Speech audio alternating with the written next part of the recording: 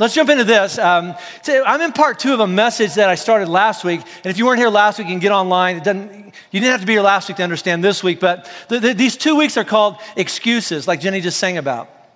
Well, we're looking at some of the excuses that you and I tend to make when God tells us to do or not do something, or God says something is true or not true, or God says something is good or evil, or that's acceptable, but that's out of bounds. And whatever it is that God has said to us, it bumps into our lives. It conflicts with something that I want to do or I think is better or I feel is the right thing to do for me. In other words, God says, do this, but I want to do that. What do I do? You know, God says this is a better way to live. This is a better way to love people. This is a better way to do marriage. This is a better way to do finances or sexuality or family. But what I do is I look back at God and go, I don't believe you. It's not that I'm unclear. God, I know what you're saying. I just disagree with you. Anybody ever disagree with God? I don't see how that could be better. I don't understand how what God says is a better way could ever lead to a life that's better for me, or at least a happier one. I can't put those together. So what many of us do when what we want to do conflicts with what God says to do is we start thinking up ways to get around what we know God has told us to do. We want to get around that so we can go ahead and do what we want to do. We're just trying to, kind of explain it or excuse it or feel better about it. So how do we do that? This is what we talked about last week. A lot of us just decide, or we pretend or we try to pretend like there's no God. Right? So if there's no God, then I can just go ahead and make up my own rules. This is what's right and this is what's wrong for me. It's kind of like a little kid, when they yell at you and go, you're not the boss of me. Don't tell me what to do. We do that to God all the time. But what we looked at last week is the Bible says that because of the way God has wired us up, it's impossible to deny the existence of God. We can try, but we know. So what a lot of us do, and I'd say most of us do, I put myself in this category, is I simply reinvent God. Don't you? Into a model or an image that aligns more along the lines of what I think God should be or what I think God ought to do, right? The way Paul says that is he says, we exchange the truth of God for a lie. In other words, we come up with better new definitions of truth. We have better definitions of right or wrong and good and evil than what God said was good and evil and right and wrong. And once we have our new improved version of God and our new improved version of truth, guess what? We can do anything we want because our new version of God always agrees with us, right? Always looks at you and goes, well, I understand what's really going on in your situation. Most people shouldn't do that, but you're different. Always tells us, to be true to ourselves. Always just go with your heart. But then in chapter 1, we looked at 4 of the scariest words in the Bible. And they're not what you'd think. It's not the wrath of God. We looked at those words. That's not the scariest words in the Bible to me anyway. Now, the scariest 4 words in the Bible to me are, God gave them over. That scares me to death. There comes a point in our lives where after you throw enough phrases like, God, leave me alone and butt out of my life and don't tell me what to do, where finally God looks back at you and goes, fine, go. Do what you want to do. Run your own life. Follow your own heart. Follow what you think is better. I promise, and I'll be honest with you up front, it's going to kill you, but you don't believe me. So go. Go live your life and run your own life and by your new version of truth and see where it leads you. And we do. Or we try. But here's the truth, all right, is that just because we try to change God or change what he says is true doesn't really change who God is and doesn't change what is really true, and it doesn't change the reality of this is how life actually works, really. And eventually the fallout of suppressing or sweeping true God and what he says about life to the side, it always plays out the same way. It ends up in the same place. Something in our lives or someone in our lives gets broken, right? Something falls apart. Something very important dies. And a lot of us were nodding our heads last week going, that would be my story, right? The last third of Romans chapter 1, if you want to look at it later, is a list of the typical behaviors that we find when a person takes God and his truth and pushes it to the side and leans their life against a God that's not really God or a truth that's not really true. And it's a long list. Sexuality gets broken and dies. Relationships and families, they fall apart, they die. The biggest, most important parts of our life unravel and die. And we worked our way through that list last week, but we don't look at that list as part of its bad sins and part of its not as bad sins. We don't do that at this church, all right? We don't pick out 1 or 2 sins that we find personally more offensive and zero in and pick on them and people who do stuff like that and then ignore the rest. We don't do that here. Yeah, and just like the metaphor I've used a lot around here is if you're hanging over the edge of a cliff by a chain, all it takes is for one link to break for you to fall. And it doesn't really matter which one you break. It's the same with sin. The result's always the same. A downward spiral until eventually, inevitably, something is laying at the bottom of the cliff or lying by the road, dead. But we ended last week actually with a little bit of hope, all right? That's kind of a downer sermon, but we ended with a little bit of hope. And this is the hope we kind of ended with, is that no matter how far down that road we've traveled, following a God and a truth that's not really true, the road back to real true God is very simple.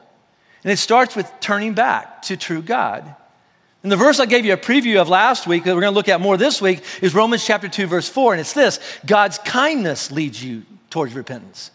It's God's kindness leads you toward repentance. And that word repentance there simply means change your mind. God's kindness leads us to change our mind. The way back to God always starts with, I need to think different. I need to change my mind about God. I need to see and acknowledge God for who he really is and what he says is true.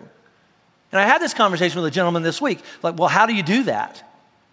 What's the procedure to have a conversation with God? I don't know. You just have a conversation with God that only you can have.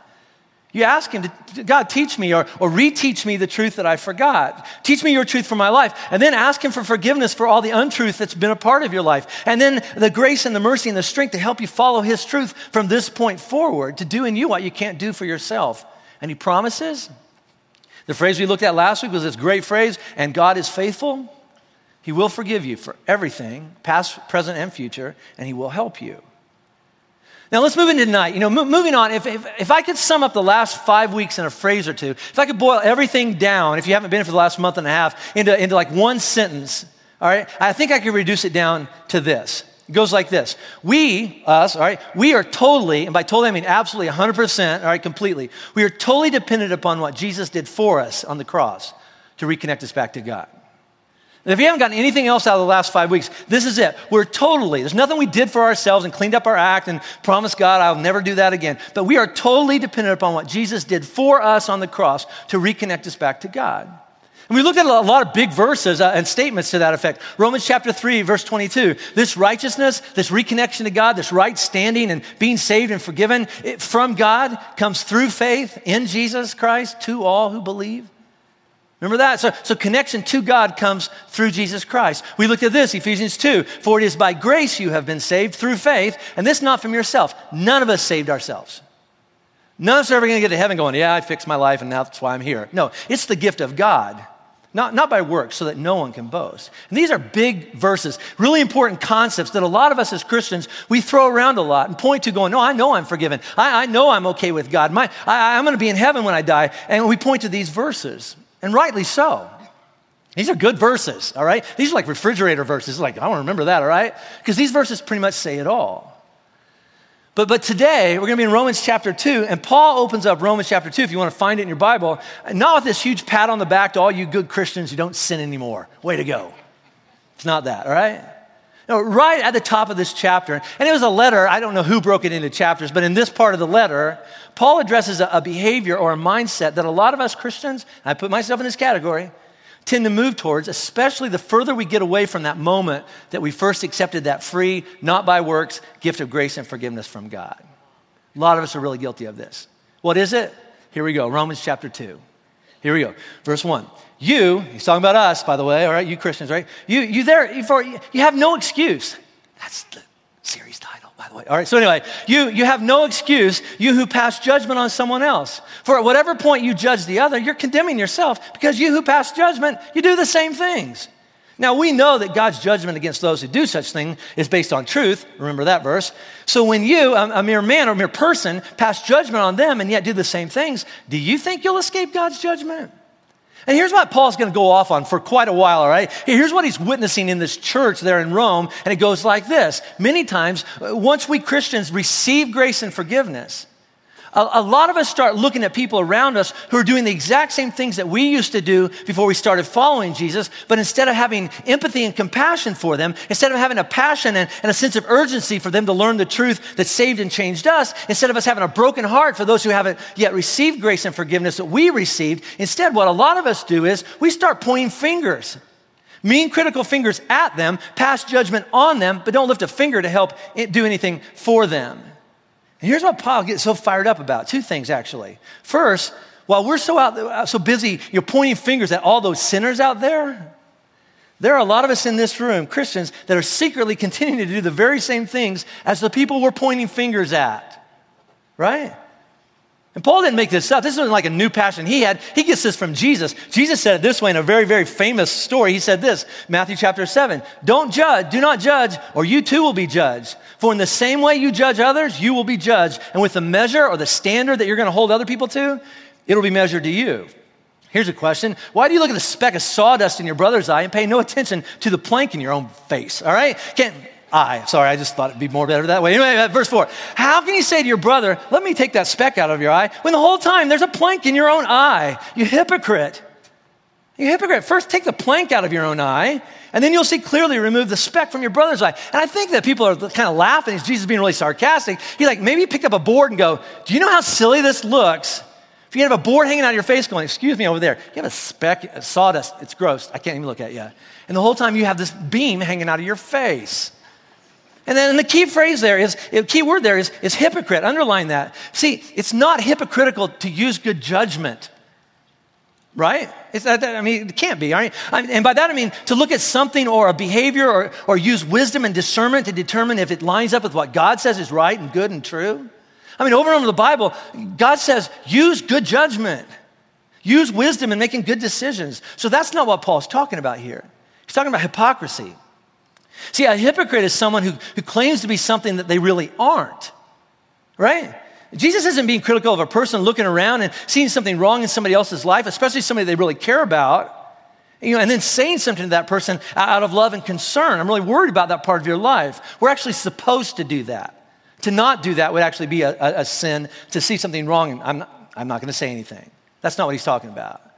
No, he's being critical of the person looking around and seeing something wrong in somebody else's life while pretending like there's nothing wrong in their own life. Like I don't need grace anymore. I cleaned up my life. I don't need to be forgiven. I'm a good person. Thanks Jesus for getting me started, but I'm fine now.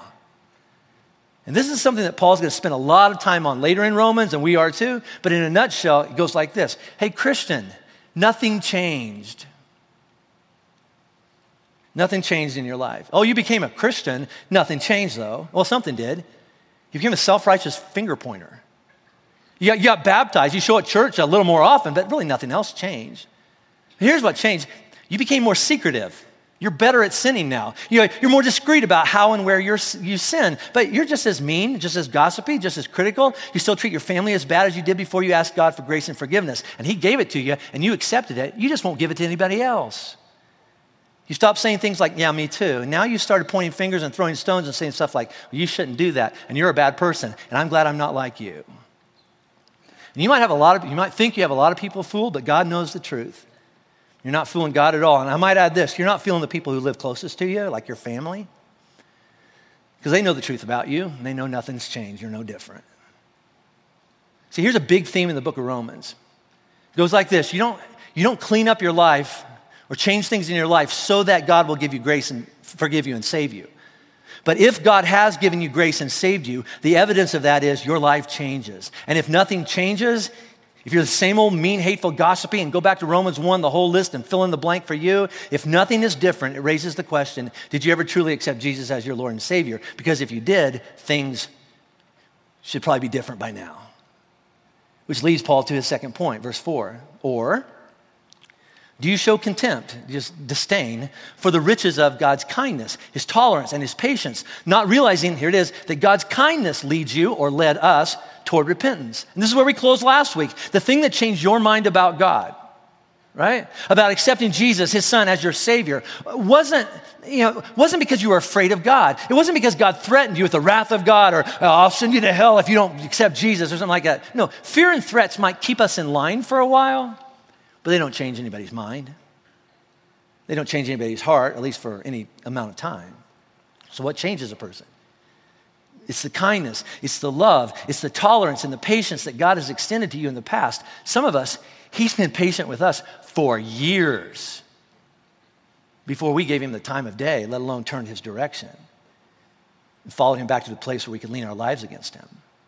So Paul's asking this question: why is it that so many Christians decide to follow Jesus, but instead of reflecting the grace and kindness that changed our minds about God, instead of reflecting that to other people, why do we get all self-righteous and judgmental and mean to those who are no worse off than we would be if God hadn't done for us what he did for us? It just doesn't make sense.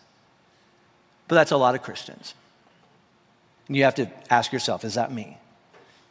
And the rest of chapter 2 is a restatement of how a person is saved and how a person is judged. And by a person, I mean this, all people in the world. How are all people in the world judged? And we're going towards that $1 million question that a lot of us have. How does God judge people? How does God judge people, especially those who have never heard the message or the name of Jesus? Well, there's another question we have to get that to before, we'll get to it, but the question before that is, how does God judge anyone? How does God judge anyone? And the answer, we have actually already covered it tonight, is this. He will judge everyone based on truth. What do you mean? His definition, not the one that you kind of rewrote. He will judge everyone based on truth. Where do you get that? Romans chapter 2, verse 2. Now we know that God's judgment against those who do such things is based on truth. So however God judges anybody, that judgment will be based on the truth that he has revealed to every human being. And he's revealed it to the level that to reject that truth would leave a person without excuse. Does that make sense? Which means this, I'm going to say it about 5 different times tonight, all right? It means this, and I got this email a lot. I get this, for years I've gotten this, all right? But what if a person doesn't have the ability to know truth or discern truth, such as a baby? All right, that's a great question, because a baby doesn't know. Baby knows, I'm hungry and I poop my pants. That's really all a baby knows. They don't really beyond that. So what about a baby who doesn't know what truth is? Or what about someone without a mental capacity to be held accountable for their own behaviors? Well, then God knows the truth about them. He knows what's going on, all right? And he will judge them accordingly. And we can leave that to a really kind, gracious God who understands all the angles, all right? But those who, here's the thing, because that leads toward an excuse. Let's go back to this. But those who cannot understand, and those who do not understand or will not understand, that's not the same thing. See, they don't understand because they refuse to listen or understand and believe. Or they've never been given a chance to hear and understand and believe. That's different than, I can't, it's impossible for me to believe. And I'm going to say this again, just so that we're all clear on this, because if you miss this, then the rest of this doesn't make sense and God is unfair. According to Romans chapter 1, last week we looked at this, God has made sure that every person on the planet from the beginning of time, that includes every person on every continent, on every island, in every corner of the globe, all right, has had access to enough truth about God to be held accountable without excuse to what God has revealed to them as this is true. In other words, no matter where you are on the planet, God has given you a standard of truth that you can believe in if you're willing to. You say, how does he do that? I don't know, right? That he doesn't know that either. All right, I don't fully know. He's God. Because he's gracious and fair and just. All right, I'm going to give them enough truth, enough that they can believe in and follow it. And if they don't, then I'm going to hold them accountable to it. And in Romans 2, we see this based on that truth that God has made known to everyone. Romans 2, verse 6, God will give to each person according to what he has what? Done. So God will judge every person, no exception, for what they did compared to the truth that God revealed to them. Now according to the Bible, that leaves us, every person on the planet really, into 2 categories when it comes to that truth he's revealed to you, all right? Category 1 is this: those of us who have perfectly aligned themselves to what God has made known about truth, and we've lived up to it without fail. Where do you get that from, Jim? Romans 2, verse 7. To those who by persistence in doing good seek glory, honor, and immortality, he will give eternal life. So if somehow, you work hard, and by persistence, hard work, you are able to perfectly, without mistake, without ever falling short, live out God's truth that he revealed to you, you're great. You're in. You have eternal life. You can be with God. So let's just see, all right? Let's pull this room and allow this room to represent the entire history of human beings when it comes to truth performance. By show of hands, how many of you have perfectly, every day of your life, without fail, aligned yourself to what you know God has told you is right and true in your behaviors, in your thoughts, and how you've treated every person you've encountered every day of your life perfectly? By show of hands, go. Yeah, me either, all right? Which leaves us all in category number 2. Those who have fallen short of what God has revealed to us about truth. Where do you get that? Romans chapter 2, verse 8. But for those who are self-seeking, and that means, God, thanks, no thanks, I'm gonna seek what I want, and who reject the truth and follow evil, and evil's not like boogeyman, it's like evil, like it's a dead end, it's just not true, there will be wrath and anger. There will be trouble and distress for every human being who does evil. First for the Jew, then for the Gentile. Everybody's included in this. But glory, honor, and peace for everyone who does good. And inserted there would be perfectly does good. First for the Jew, then for the Gentile. And it's a sweeping statement. Verse 11, for God does not show favoritism.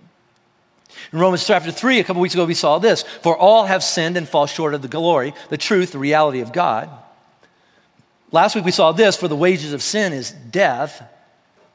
So the Bible is clear across the board. No favorites, no exceptions, no excuses, no, but what about them and what about them? No. God has revealed enough truth to every person to be held accountable. Every person. Which means this. If you keep God's truth, you're righteous. You're in. You're good. If you don't keep God's truth, you're condemned. Now here's the thing is, all right, whether you're a Christian or not, most religions agree with that. Most, right? The big question is not how does God judge people, because it makes sense no matter what religion you're a part of. God, if there is a God, holds us to a standard that's consistent with what he says is true. Right? That just makes sense. Here's truth, live up to it. If you do, you're in. If you don't, sorry. But see, that's not the biggest question that's on your mind. See, the big question is this, but what about if you haven't kept God's truth perfectly? How is a person saved from the wrath, the wage, and the condemnation that, without excuse, we all have coming? How does a person have their sins forgiven and made right with God? And here's a message that's going to make a lot of you angry. You're going in the next few minutes, you're going to get angry at me, you're going to get angry at flat irons, you're going to get mad at Jesus. Listen, I understand. I'm nervous about saying it because almost every time that Peter stood up in the Bible and said what I'm about to say, he either got arrested or beaten or run out of town for what I'm about to say. One time, a guy named Paul who wrote this, he said what I'm about to say to some people. They disagreed with him and they hit him in the head with rocks. They thought he was dead and they dragged him out and left him in a ditch thinking he was dead. So I'm a little nervous about this because I know some people are like, I don't want to hear this. I don't want this, why I don't come to church. But here's why I'm going to go ahead and say it. Because every time this message has ever been announced in history, not only did it make some people mad, but it made a whole bunch of people feel joy for the first time, and they believed, and they were reconnected back with God. And here it is. Acts chapter 4, verse 12, the first public sermon ever, says this. This is Peter talking. Salvation, reconnection back to God, having your sins forgiven. Salvation is found in no one else. For there is no other name under heaven given to men by which we must be saved. And that should raise a couple questions here, okay? See, first of all, when Peter said that, there's no other name, salvation is found in no one else, I bet people kind of wrinkle up their foreheads like some of you are doing, going, I don't know, what did he say? Because up to that point, all religion had claimed that salvation and connection to God and righteousness and having your sins forgiven, all right, that came from something you did.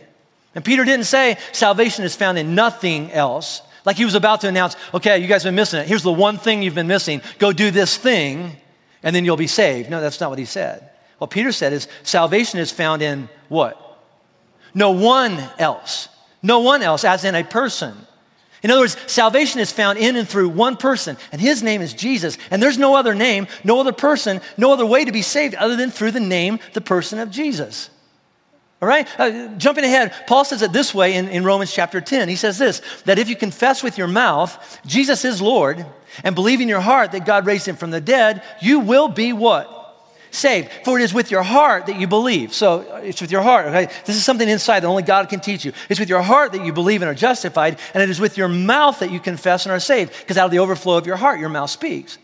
As the scripture says, anyone who trusts in him, in Jesus, will never be put to shame, never be embarrassed in front of God, all right? For there is no difference between Jew and Gentile. The same Lord is Lord of all and richly blesses all who call on him. For everyone who calls on the name of the Lord, Jesus, will be saved. What's that mean? It means this. If you believe, if you have faith that Jesus is Lord, that he really is who he says he is, that he died for your sins and that God raised him back to life on the third day, then right at this moment in time, you can call on the name of Jesus and ask him, can that count for me? And you will be saved. Which brings up another big question. Yeah, but what if no one's ever told you about the name of Jesus? Right? Because you can't be saved by believing in Jesus if you've never heard of Jesus. That's a great question. You're very smart people, all right? Yeah, all right? And you aren't the first to ask it. What do you mean? Paul, the guy who writes this, he asks the same kind of questions. So I'm going to go through a list of questions that Paul asks and answer out loud if you know the answer, all right? Verse 14. How then can they call on the one they've not heard, they've not believed in?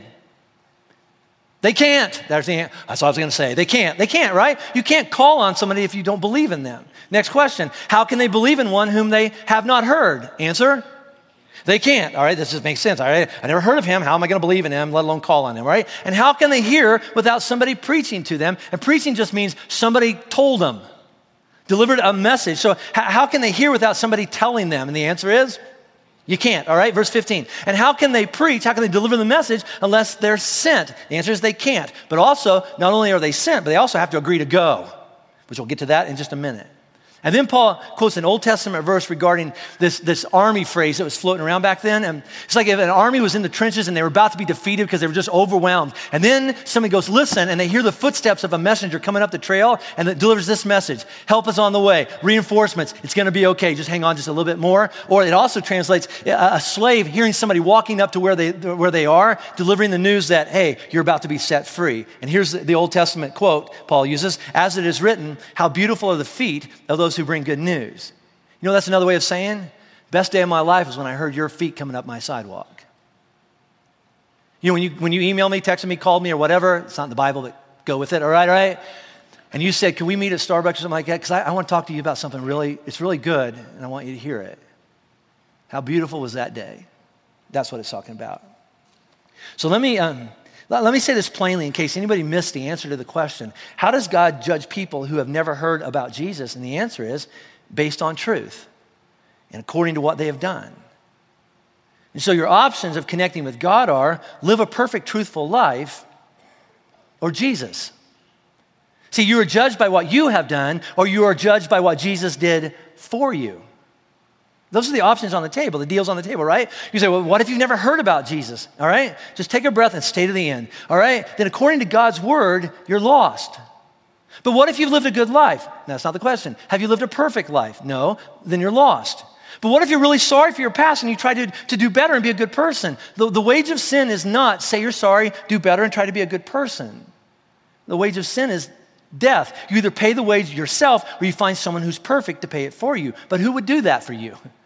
Or who could do, even if they were willing to? And the answer is Jesus, period. Come back to this statement every week so far. Either salvation comes from God through faith in Jesus to all who believe, or it doesn't. Those are the only options on the table. Either there's only one name under heaven, not under America, not under some parts of the world, not for some people over here, but not for people over there. No. There's either no other name in existence by which we can be saved, or there are a bunch of them. Just pick one. According to the Bible, there's just one, the name of Jesus. Now, nobody's left that I can see so far, but before you get mad at me and call me or Flatirons or Christianity or Jesus narrow-minded and exclusive, and by the way, it was Jesus who said, I am the way, the truth, and the life, and nobody comes to the Father except through me. I didn't say that. If you say stuff like that, they crucify you, right? They throw stones at you and drag you out, and it just doesn't go well. But let me ask this, or if your blood pressure is kind of going up right now. Are you mad right now or upset or anxious because you don't think it's true? Or are you in a panic?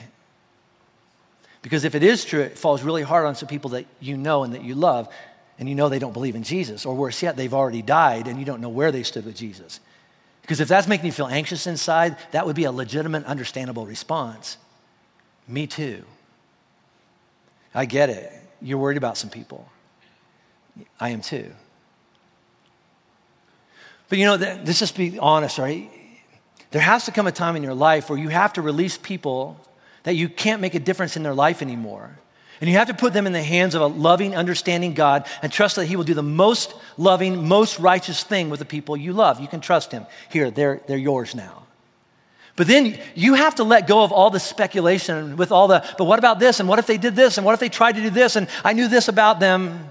Because anytime you start trying to speculate all the what ifs and what abouts that the Bible doesn't talk about, that's all you have. All you have is speculation. All you have is guessing and maybe and who knows. That's the only place you'll land. But the Bible is clear that when it comes to Jesus, you can know at this moment, right now, that you and some people that you love are saved and forgiven and connected to God. There's no more guessing. There's no more wondering. There's no more worrying about, am I good enough? Or did I screw up last Thursday and God got mad at me and kicked me back out? No. If you call in faith on Jesus, you are saved. But what if I make a mistake? If you call in faith on Jesus, you are forgiven and connected to God, which in a sense, go with this, flips it back on you. And I'm going to bring something up that's going to cause a lot of us in this room to start making excuses. Yeah, but you don't know, and what about this, all right? And here's what I mean. I'm going to make a comparison, all right? There was a time in history, all right, some just a few years ago, some hundreds of years ago, but there was a time in history when there were some diseases floating around the world, malaria, polio, AIDS. It was like an automatic death sentence. Remember those days? There's no cure. If you were exposed, you died, all right?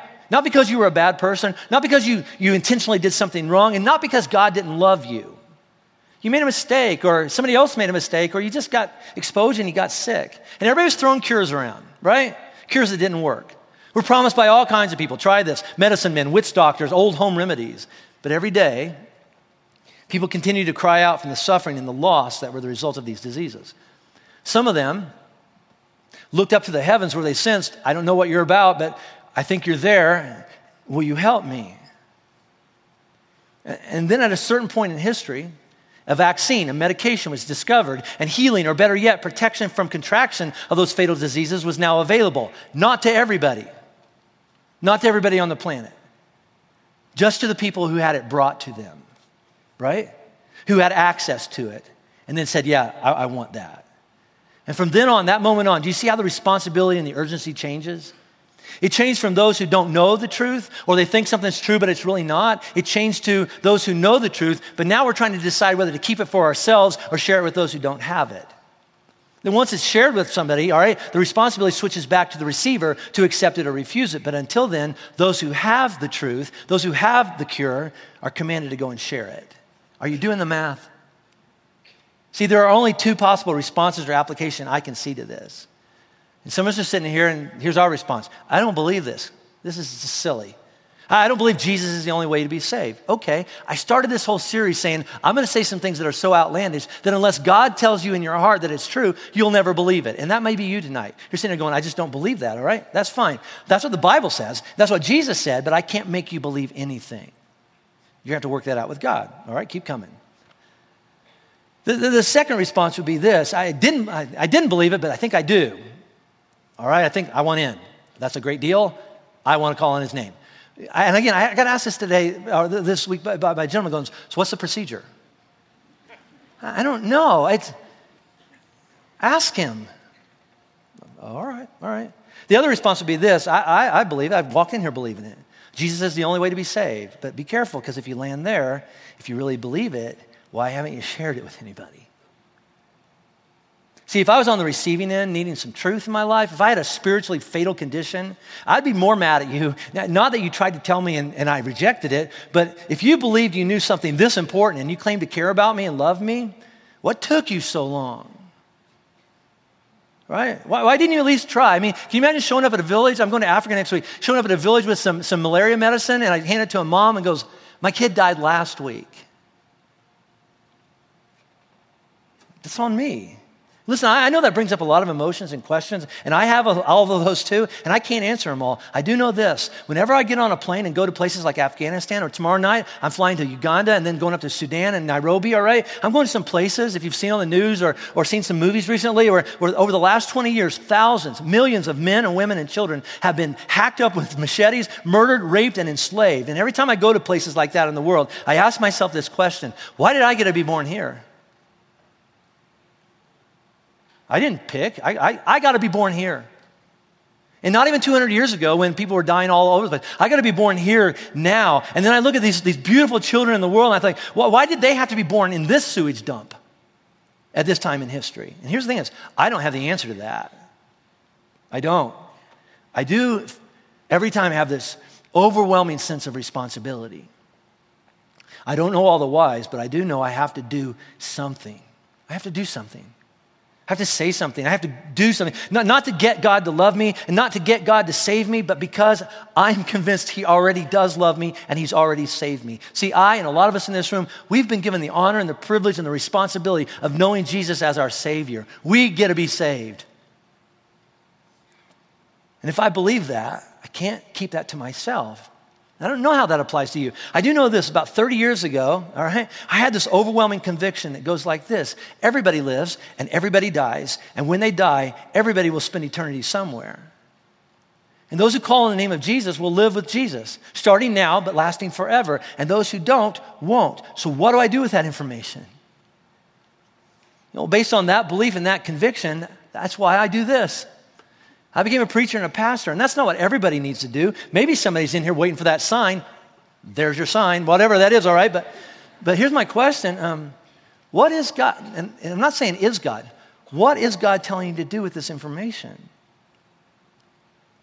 Here's the application. If you believe, stop making excuses and get up out of this room and go do it. Because all who call on the name of Jesus, and they have to hear the name of Jesus before they can call on the name of Jesus, will be saved. And if that's you tonight, call on the name of Jesus and ask him to forgive your sins. And he'll say, yeah, I've been waiting for you to do this. And if it's having a hard conversation with your friends at school or at work going, listen, you might make fun of me, you might think I'm just a religious freak or whatever, but you don't have to believe this, but I have to at least give you the opportunity to say no. I'm not going to say no for you. You want to take it another level? It's put a bunch of money in an envelope and give it to somebody who wants to go to another place in the world and help people. It means get on an airplane and next time I go to Africa, go with me. Why? Because there's a lot of people that they would call on the name of Jesus if they knew him. Don't say no for anybody. So Luke is going to sing this. It's my new favorite song. It's my new favorite song, Luke. All right? And so whenever it becomes your favorite song, then you stand up and worship with us. God, I love you so much. What's not to love? I mean, I could come up with a list of all the reasons why you should disqualify me, and I think every one of us in this room has a long list of all the reasons why and how come. I got to leave people in the world that I don't have even an opportunity to touch or make a difference in their life. I have to leave them to you, all right? That's your deal. But as for me and the people within my reach, I mean, if you've done this good thing in my life, I just don't want to be that selfish guy that says it's good for me, sucks for you. I just don't want to be that guy, and I think I have way too long in my life. God, if there's anyone in this room tonight that finally clicked in their heart going, I want to be connected to God, and I believe it's through Jesus. And so Jesus, I call on your name right now. Will you let what you did on the cross pay for my sins? Will you forgive my past, and will you empower me and walk through the future with me into eternity? Will you help me become the man, the woman, the person that I've always wanted to be but didn't even know how to get there, but you in me could make a difference. And so I invite you into my heart right now. And God, if this is true, if that really is the conviction of my heart, there's someone on my heart right now that deserves at least the opportunity to say yes or no for themselves. So whatever that is, if there's somebody out there that's disconnected and lost, and you came to seek and save us, just lead us to the next person that you're seeking. I love you. It's in Jesus' name I pray. Amen.